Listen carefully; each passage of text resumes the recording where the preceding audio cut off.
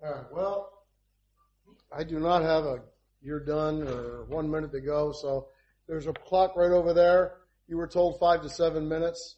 So just look at the clock when you get up there, and I want you to finish though. I don't want you to be constrained. Just go ahead and finish whatever you're doing. Is this on? Oh, it's on now. Okay. So, the first one, I put them in order, because the people who called back. So, the first one was Darren. Darren, come on up.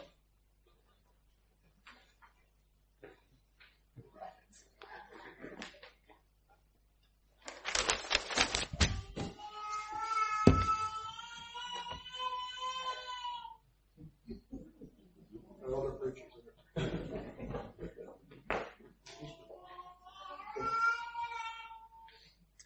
Okay, let's pray. Father, let the words of my mouth and the meditation of my heart be acceptable in thy sight, O Lord, my strength and my Redeemer. Amen.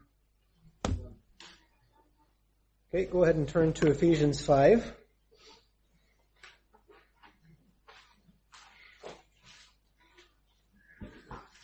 We're talking about Christ our mediator.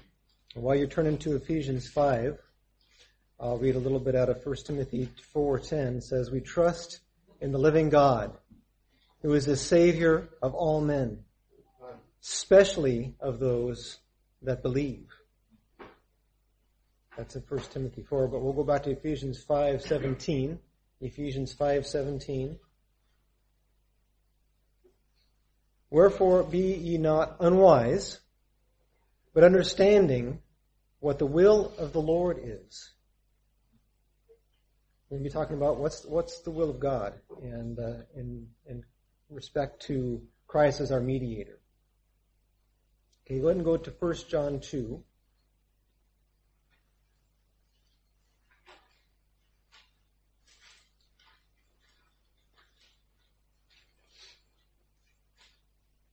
While you're turning to 1 John 2, I'll read Hebrews 2:9. It says, "But we see Jesus, who was made a little lower than the angels for the suffering of death, crowned with glory and honor, that he, by the grace of God, should taste death for every man."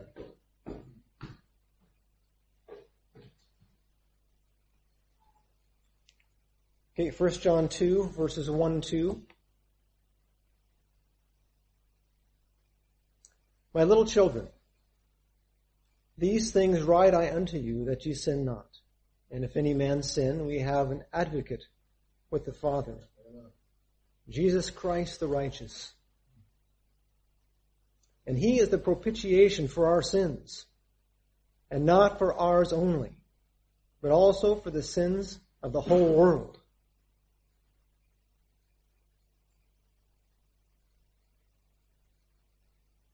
We're talking about what Jesus did for us as our mediator, what he's doing for us as our mediator. And if you go to 1 Timothy 2,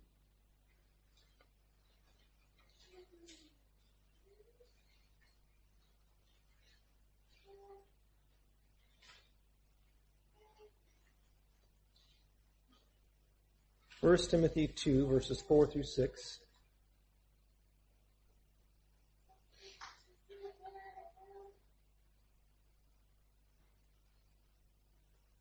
We're talking about God's will here. 1 Timothy 2, verses 4 through 6. 4 through 6. "Who will have all men to be saved, and to come unto the knowledge of the truth.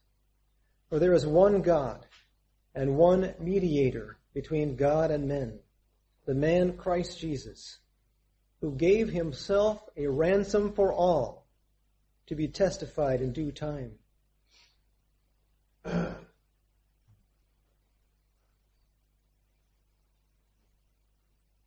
It's talking about God's will, who will have all men to be saved and to come unto the knowledge of the truth.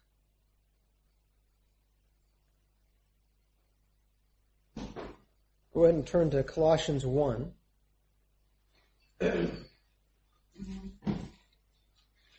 While you're turning to Colossians 1, I'll read Isaiah 53:6. All we like sheep have gone astray. We have turned every one to his own way.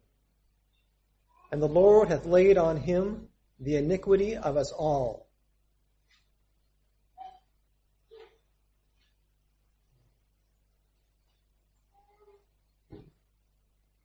And John 1:29 says, say in Colossians 1 there, I'll get there in a second here. John 1:29, the next day John seeth Jesus coming unto him, and saith, Behold the Lamb of God, which taketh away the sin of the whole world, the sin of the world.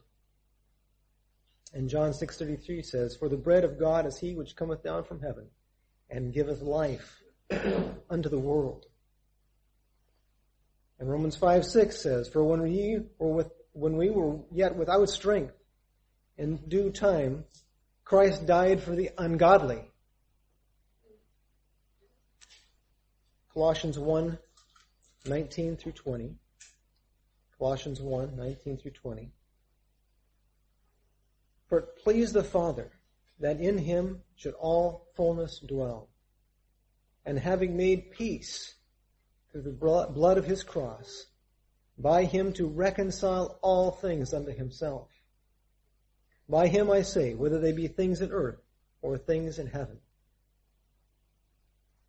As a mediator, he reconciled all things unto himself. And in Romans 5:8 it says, Therefore, as by the offense of one, judgment came upon all men to condemnation, even so by the righteousness of one, the free gift came upon all men unto justification of life. 2 Peter 3:9 says, The Lord is not slack concerning his promise, as some men count slackness, but is long-suffering to usward, not willing that any should perish, but that all should come to repentance. Talking about God's will for Christ our mediator. Matthew 18:14 says, Even so, it is not the will of your Father which is in heaven, that one of these little ones should perish. And Luke 19:10 says, For the Son of Man is come to seek and to save that which was lost. And there's a series of 3 verses here that kind of tie together. I want to tie these together here. It'll be pretty obvious. Revelation 4:11 says, Thou art worthy, O Lord, to receive glory and honor and power, for thou hast created all things, and for thy pleasure they are and were created. And the second verse that I want to tie with that one, Ezekiel 18:23. In Romans and Revelation is talking about God's pleasure. Ezekiel 18:23 says, Have I any pleasure at all that the wicked should die, saith the Lord God, and not that he should return from his ways and live? And the third one that goes together with these 3 verses go together, I think you'll see the connection. Ezekiel 18:32. For I have no pleasure in the death of him that dieth, saith the Lord God. Wherefore turn yourselves and live ye.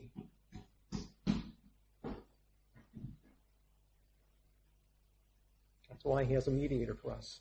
God's will, God's pleasure is for us to turn and live. Turn to Revelation 22.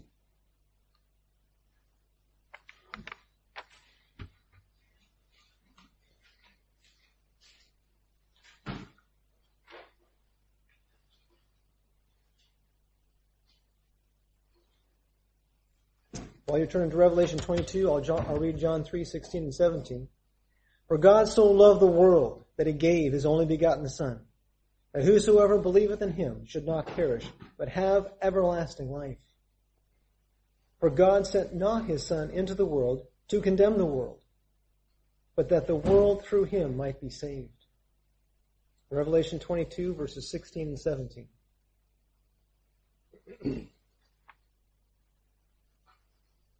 I, Jesus, have sent mine angel to testify unto you these things in the churches. I am the root and the offspring of David, and the bright and morning star. And the Spirit and the bride say, Come. And let him that heareth say, Come. And let him that is athirst come. And whosoever will, let him take the water of life freely. So when you look at these verses that talk about the will of God and how it has to do with Jesus Christ, our mediator, we can see that God has done everything. And through Jesus Christ, our mediator, he is doing everything so that not one of you is to pay the penalty for his own sins. Amen. Dean.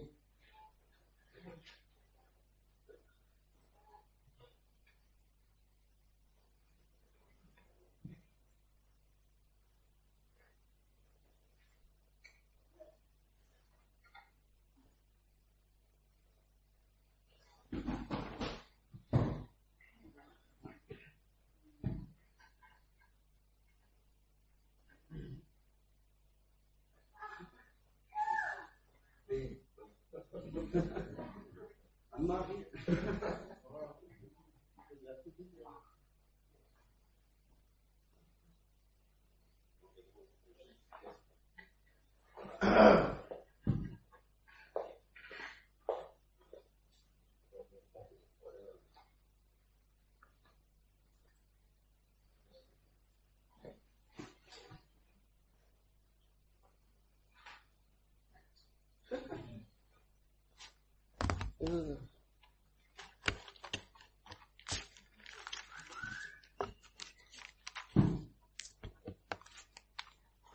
I'm just going to pray. Dear Heavenly Father, I just thank you for this day, oh God. Thank you for protecting us and guiding us, Lord. Thank you for us to be able to come to church freely, Lord, and that, Lord, I'm not capable of actually preaching your word. I'm actually just pretty useless, Lord. But Lord, I do ask for the power of the Holy Spirit to come down upon me so that I can preach your word and be a blessing to these people and talk about this message, Lord, so I can be an encouragement to them, because I can't do it on my own, Lord. So, Lord, I ask for your power to come down upon me, because your word says, for God had not given us a spirit of fear, but a power, love, and a sound mind. So, Father, give me that power and that sound mind in the name of your Son, Jesus Christ. Amen. So, if you can turn your Bibles to Hebrews chapter 12, verse 24.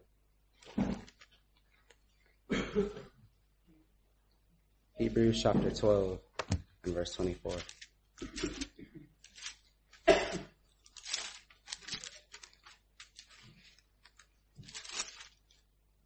Hebrews 12:24. And it says, And to Jesus, the mediator of the new covenant, and to the blood of sprinkling, that speaketh better things than that of Abel. So the title of my message is, Do you know the power of the mediator? So as an introduction, Jesus links us to God. Our mediator is Jesus Christ. He helps us and goes before us to speak to the Father. But do you and I recognize the power that is found in Christ? Because to be honest, he is powerful. But my first point and my only point is that he speaketh better things than that of Abel. Turn back to Hebrews 12 verse 24, and it says, And to Jesus the mediator of the new covenant, and to the blood of sprinkling that speaketh better things than that of Abel. So his blood speaketh better things than that of Abel's sacrifice in Genesis chapter 4 verse 4, where he gave his firstlings of his offering, and he was in charge of sheep, and he gave it to God, and God respected that for him. But Jesus' blood, his death, his resurrection, that has such authority and power, more than just any sacrifice. Because I can give God all the sacrifices, but that one sacrifice, that one death, that one resurrection is please better things than that of Abel's sacrifice. And you know what's so cool is that we're told to cast all our cares on him because he cares for us. Can you turn to 1 Peter chapter 5 and verse 7?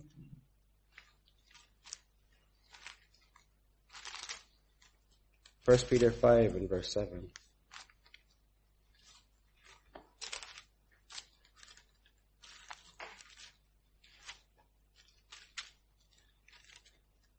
First Peter 5:7, and it says, Casting all your care on him casting all your care upon him, for he cares for you. So Jesus Christ cares about your issues. He cares about them, and he wants you to cast all your care on him. And it's cool thing is that Jesus, the mediator, he and the intercessor, he speaks on your behalf. Of all the people in the world, he speaks on your behalf. Amazing. And what's so cool, what I even recognized was that he says to God, yes, he's a sinner. Yes, he breaks your word. Yes, he is wicked, but he's been sanctified by the blood of Jesus Christ. He's been sanctified by my blood. So hear his cry. He doesn't have to do that. He could look at me and say, Dean, you're a filthy, wicked sinner, and that's it. But he doesn't. He says, you know what? He's been sanctified. So when God looks at me, he sees the blood of Christ on me and sees that I've been justified. You know, one of the greatest things I noticed about the grace time that Christ was showing himself as an intercessor was when he was on that cross. Do you realize that? When he's on that cross and he says, Father, forgive them, for they know not what they do. We didn't pray to him directly, but he was there talking to God saying, hold back. Don't do anything to them. Father, forgive them. Forgive them for what they've done to me. And see, Jesus is so cool, so amazing, that he softens even God's heart. That God's wrath should come right on us and say, you know, you've sinned, you've broken my word. But yet, Christ can talk to him, and he even hears our cry. He even listens to our prayer. If you turn to Philippians chapter 2.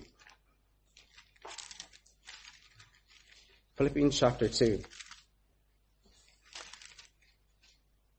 And verse 10 to 11. And it says, that at the name of Jesus, every knee should bow of things in heaven, and things in earth, and things under the earth, and that every tongue should confess that Jesus Christ is Lord, to the glory of God the Father. I thought that was just so cool, is that every knee will bow and every tongue will confess. Every knee. So that means, what does that actually say about Christ? That just says how powerful he is. That every knee will bow, and he can go to the Father and convince him to hear my cry, to hear your cry, to listen to us wicked sinners, and he can convince God to say, answer his prayer, answer her prayer. He can do that for you and I. And I do wonder, how many of you are aware of the power that is in Christ, our intercessor? How many of you are aware of it? Because see, to be honest, some of you will say, yeah, I'm aware of it because I know about prayer, and some of you don't. And you see, the scary thing is that a lot of us don't know how to pray. A lot of us just don't pray. We just think church is the only thing that we need. Wednesday night, that's perfect for me. But it's not. It's not enough for you. It can never be enough. If you turn in your Bibles to Colossians chapter 4, verse 12, you'll understand why it's not enough. Because this verse always struck me. Colossians chapter 4 and verse 12. And it says, Epaphras, who is one of you, a servant of Christ, saluteth you. Say this with me. Always laboring fervently for you in prayers, that you may stand perfect and complete in all the will of God. I thought that was just so cool. That he's not just, it says two things. It says he's laboring fervently. He's continuously laboring. And labor isn't fun. It means it requires work. So that means when you're praying, it requires work. You're crying out to the Father. You're saying, Lord, hear my cry. You could pray for 1 hour, 2 hours, 3 hours. You want the Father to hear your cry. You want him to hear you. That is laboring in prayer. It's not a 10-minute prayer on a Wednesday. No. It's being alone at home when no one's around. And you pray for more than just an hour and you don't even realize it because you want the Father to hear you. You want the Father to hear you. And you see, when we labor in prayer, the Lord Jesus Christ sees that. He sees our pain. He sees our passion. And he takes it to the Father and he shows him and he says, look, your child needs your help. He really wants your help. And what greater intercessor can you have than the Son of God himself? What greater intercessor? I don't think a teacher could be better. I don't think a pastor could be better. I don't think my mother could be better. She may be, but it's not the case. It's Christ. Christ is the only one. And you see, Jesus is there. So why don't you pray to him? Why don't you? I mean, if I had connections with, I don't know, someone very popular and I could get money from them, I'd be calling them all the time. I'd be saying, I need help, I need to get a car. And yet we have Christ, but we don't even pray to him. We have Christ. We don't even need a high priest. Back in the Old Testament, I remember doing with Brother Eric the tabernacle. You have to have a high priest for the sins of the people. But we don't even need a high priest. We just have Jesus Christ. We have Jesus and we can go to him and he can go to the Father on our behalf. If you turn to 1 John 5:14.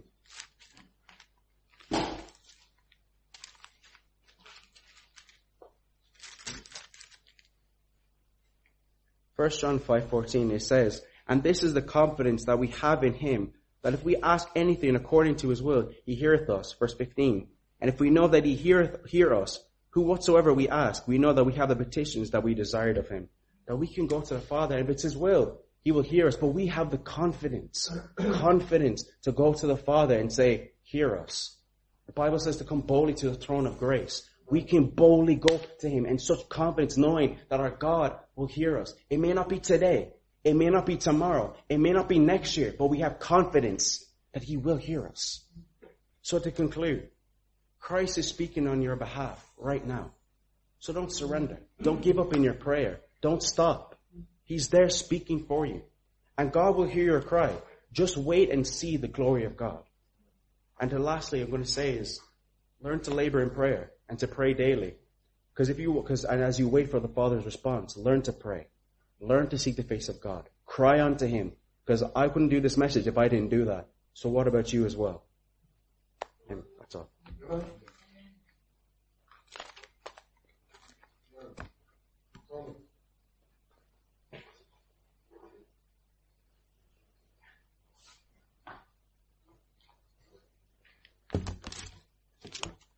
I don't have a title for my message, but I was just thinking that if I did have a title, I'd call it The Thief. It would be called The Thief. And what I wrote is this, I just went back over our salvation, that when a man or a woman becomes a Christian, the Bible says that he or she is a new creature. Like if any man be in Christ, that means if any man is saved, he is a new creature. Old things are passed away. All things are become new. Old things are passed away, and all things are become new. And the verse and the word that I circled in this verse is I'm a new creature right now. I was a new creature the day I was born, and so are you. So it's a present tense verse. I'm a new creature right now. And I just looked at some of the things that we get from eternal life. We get as a result of being saved. We have eternal life. Ephesians 2:1 said, and you had he quickened, made alive, who were dead in trespasses and sins. So at one stage we were dead.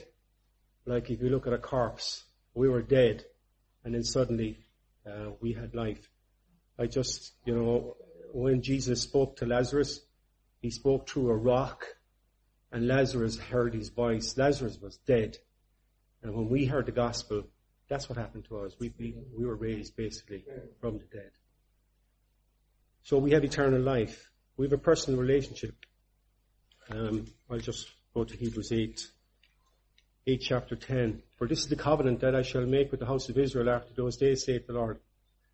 I will put my laws into their mind and write them in their hearts, and I will be to them a God, and they shall be to me a people. So we've entered into a relationship with the Lord. He puts his spirit into us, and he guides us and he leads us, and he tells us, what to do and where to go, and he also tells us when we're doing wrong. Our sins are forgiven. And this is the one I love. Colossians 2:13.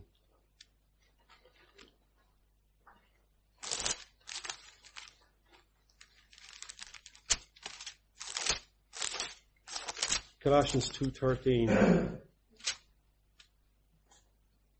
And you've been dead in your sins in the uncircumcision of your flesh, had he quickened together with him, having forgiven you all trespasses. And I've heard the pastor preach, that's all your trespasses, past, present, and future. All your sins are forgiven. They were all laid on Christ. And then you have Hebrews 13:5. Hebrews 13:5. You have a promise from God. He says,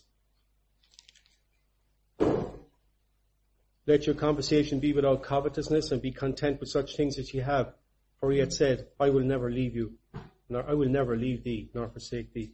So he will, and his word is true. No matter what you're going through, no matter how far down you fall, he will never leave you. So there's great joy at salvation. And all these truths, they thrill the soul. And there's a great, when I got saved first, an impetus to witness. I ran to my family and my friends, and I started telling people about that I was saved and that they needed to get saved. But then after a while, you notice a sin starts to raise its ugly head again.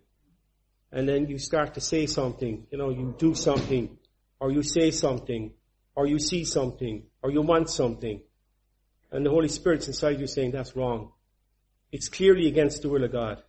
And the devil whispers in your ear, are you saved? He said, Christians don't sin, do they?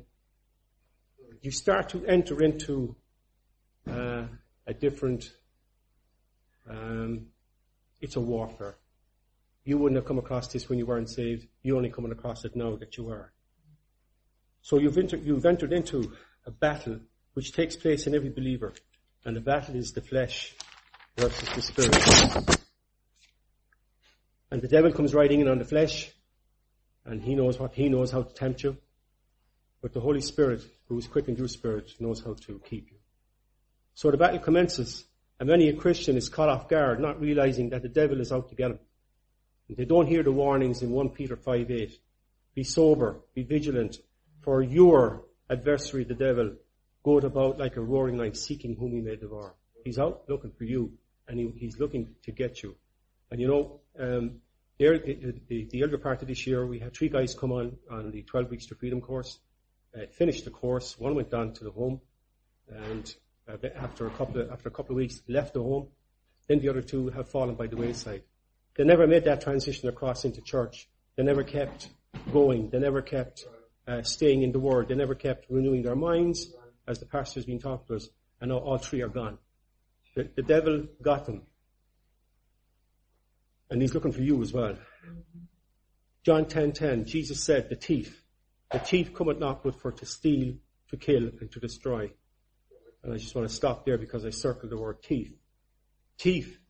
There could be somebody at home in your house now stealing something belonging to you. You don't know that he's there.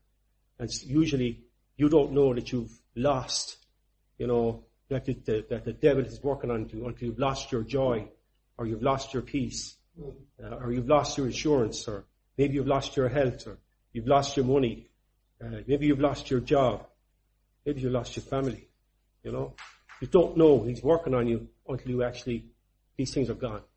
And then you're taken by surprise, I suppose. But Jesus said in that same verse, I've come that they might have life, and that they might have it more abundantly. So let me give you just one truth to overcome the devices or the scheme of the devil. He is also known as the accuser of the brethren. 12:10, Revelations 12:10. And I heard a loud voice in heaven saying, now is come salvation and strength and the kingdom of our God and the power of his Christ. For the accuser of the brethren, he's also known as the accuser, which accused them before our God day and night. In verse 11 it said, but they overcame them by the blood of the Lamb and by the word of their testimony, and they loved not their lives unto the death. We're like icebergs. An iceberg, you see 1/3 of it above the water. The other 2/3 is underneath the water. And what I'm saying is that, we come to church, or we're in relationship with other people, not so much now husband and wife, but we only show a certain amount of ourselves. We don't really bare our hearts to everybody we meet, That's the 1/3 that's above the water, okay? There's the 2/3 underneath the water. When we have entered into a personal relationship with God, when we come to God, he wants us to talk to him about the stuff underneath the surface, the anger, the bitterness, the disappointments, the failures, and the secret sins, wherever we're struggling and whoever we're struggling with, whatever is going on in our lives. But the devil comes along and he reminds us of our failures, and he keeps on reminding us that we are a failure, and he keeps on reminding us about our sin. And what he's trying to do is he's trying to steal our privilege to be able to go before the throne of grace and be able to talk to God.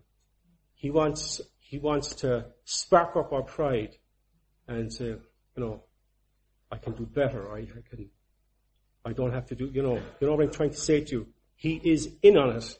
He wants to keep you from getting what you can get if you go to God. God knows more about that stuff. He knows exactly what you're going through. And what he wants is what Dean was saying. He wants us to come to him. In 1 John 1:7, it says, if we say we have no sin, we deceive ourselves, and the truth is not in us. If we say that we're okay, we're not having these problems, we're deceiving ourselves.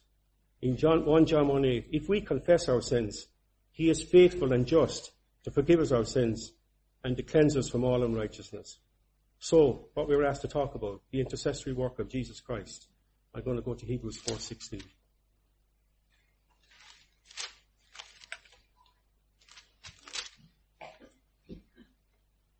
Hebrews 4:16 says, "Let us therefore come boldly unto the throne of grace, that we may obtain mercy and find grace to help in time of need." We need to go to God. We need to go to Him, and we need to tell Him about the stuff that's underneath the surface. We need to tell Him where we're having problems. We need to tell Him what's happening. If the devil is telling us that we have this sin and that sin, tell Him, "Thanks very much. I must make a note of that because I'm bringing it to the throne of grace." Because you are forgiven and you are justified. And, the guilt that you're carrying around, you do not need to bring it with you. You can bring it in and you can cast all your care upon the Lord and you can tell Him everything, every anger, every piece of hatred, anything that's going on in your life. You can go into the throne of grace and you can tell it to the Lord and He'll take it. And He'll do more than that. He'll cleanse you. And He'll forgive you, and He'll cleanse you. And when you come out, you're clean. You're clean, and you can walk away. And you can come back as many times as you want, and as you need. And the Bible says, if we say we have no sin, the truth is not in us. If we confess our sins, He is faithful and just to forgive us our sins, and to cleanse us from all unrighteousness. There was a guy in the Old Testament, his name was Naaman. Naaman was a wealthy man, but Naaman was a leper. And there was a little maid there, she said, "Would to God that if he knew the prophet that I went back in Israel." So Naaman got all his stuff together, all his gear and all his money, and off he went. And he went to see the prophet. And the prophet told him, "Go and wash 3 times in the River Jordan." And he didn't want to do it. Don't be like Naaman. Go and wash. Yeah.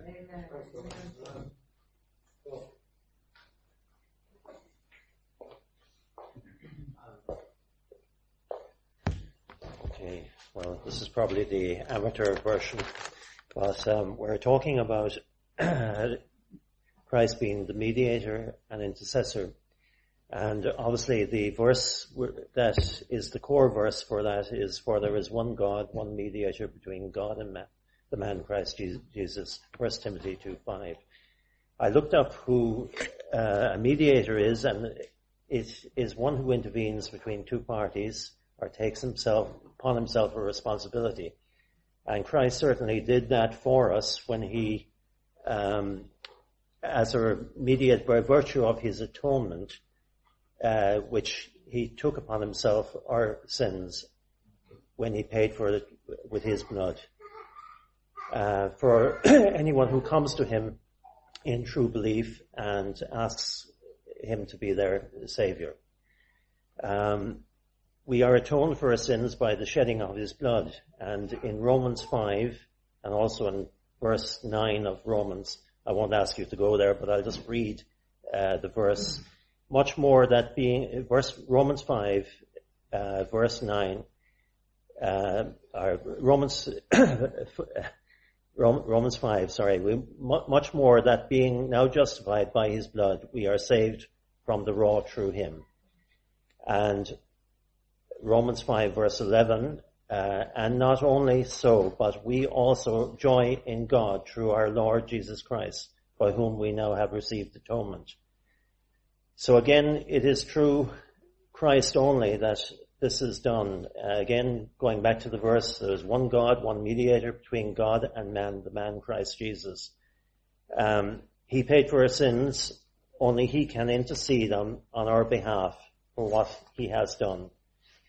Why then do so many people assume that we can mediate through Mary, Muhammad, Buddha, Hare Krishna, whoever they go through?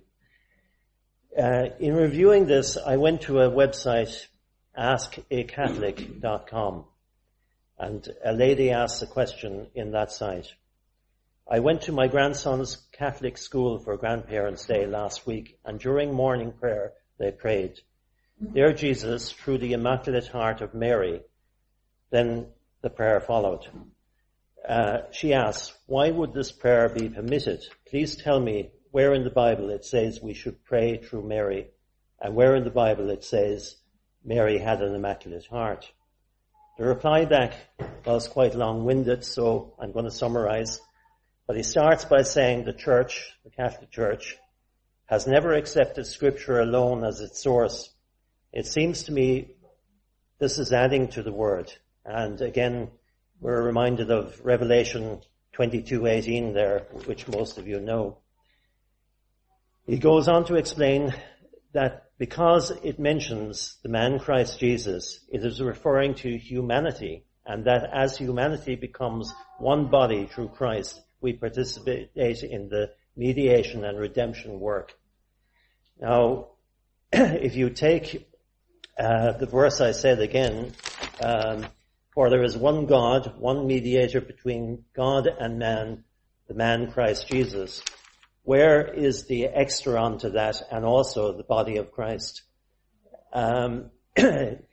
He refers to 1 Peter 2:9 to support his argument, a chosen generation, a royal priesthood. And yes, indeed, we are a chosen generation. We are a royal priesthood if you have come to Christ the right way and asked him to save you the right way.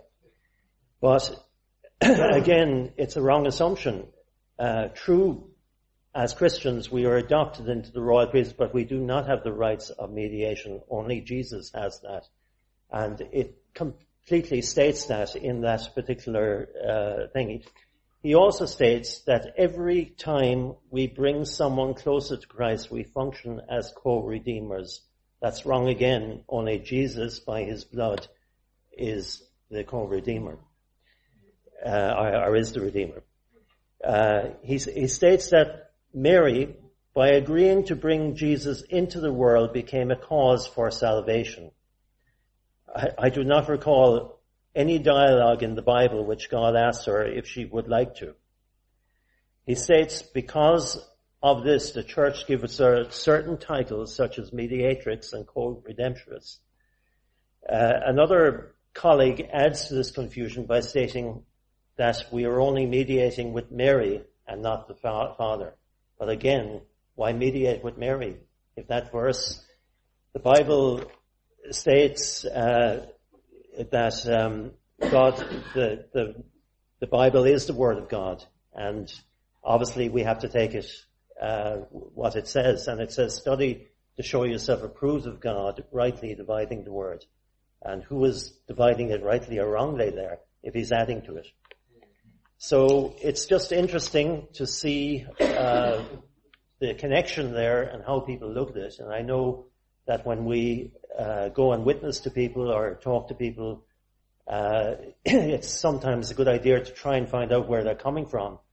And I suppose if you're looking at it from that angle when you're witnessing, it's good to understand other people's point of view, but they're clearly taking it up on the wrong vein there. And the verses in the Bible, particularly the one about he paid for himself with his blood, he is the Redeemer, he is the mediator on our behalf and our sins. So that's all I have to say. Thank you. Yeah.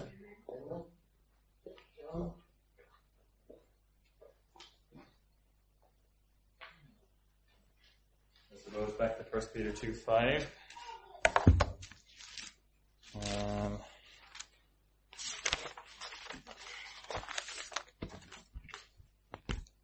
So Bill has already defined mediator in a sense. I mean, I just had a few extra words. You know, you might hear words in the world like arbitrator, or middleman, or go-between.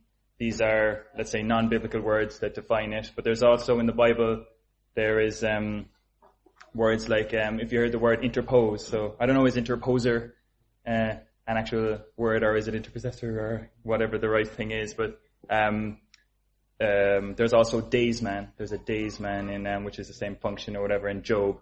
And there's a couple of other words, a reconciler, or these kind of things. Okay, but basically I just want to talk about our great need for mediation, you know, from 1 Timothy 2:5. So it says, and you know already, for there is one God and one mediator between God and men, the man Christ Jesus. So the first point is our need for mediation, okay? So the very fact that a mediator, that there is a mediator existing shows that we have a need for a mediator. It reveals that we are at enmity with God because a mediator actually exists, okay? So the Bible defines that by saying that your sins are separated between you and your God. And it tells us, it teaches us the truth that there is no peace between you and God, basically because of the outpourings of your sinful and wicked heart. And that because you're at enmity with God, you're without hope and without God. And if you die in your sins, definitely it will be a fearful thing to fall into the hands of a living God. Okay? So this is also the reason the statement that we have a mediator as well shows that this isn't easily resolved, okay? Being at enmity with God is a bitter division, okay? Any attempts to buy God's favor with so-called righteous works are worthless and in fact an offense in the eyes of justice, okay? And our holy God will not accept any bribery at the great white throne judgment. So we're not to be deceived into thinking that we won't be held accountable and we won't reap for all the corruption that our flesh has sown. So again, the very fact that a mediator is needed reveals that God and man are at enmity, and for all have sinned and come short of the glory of God.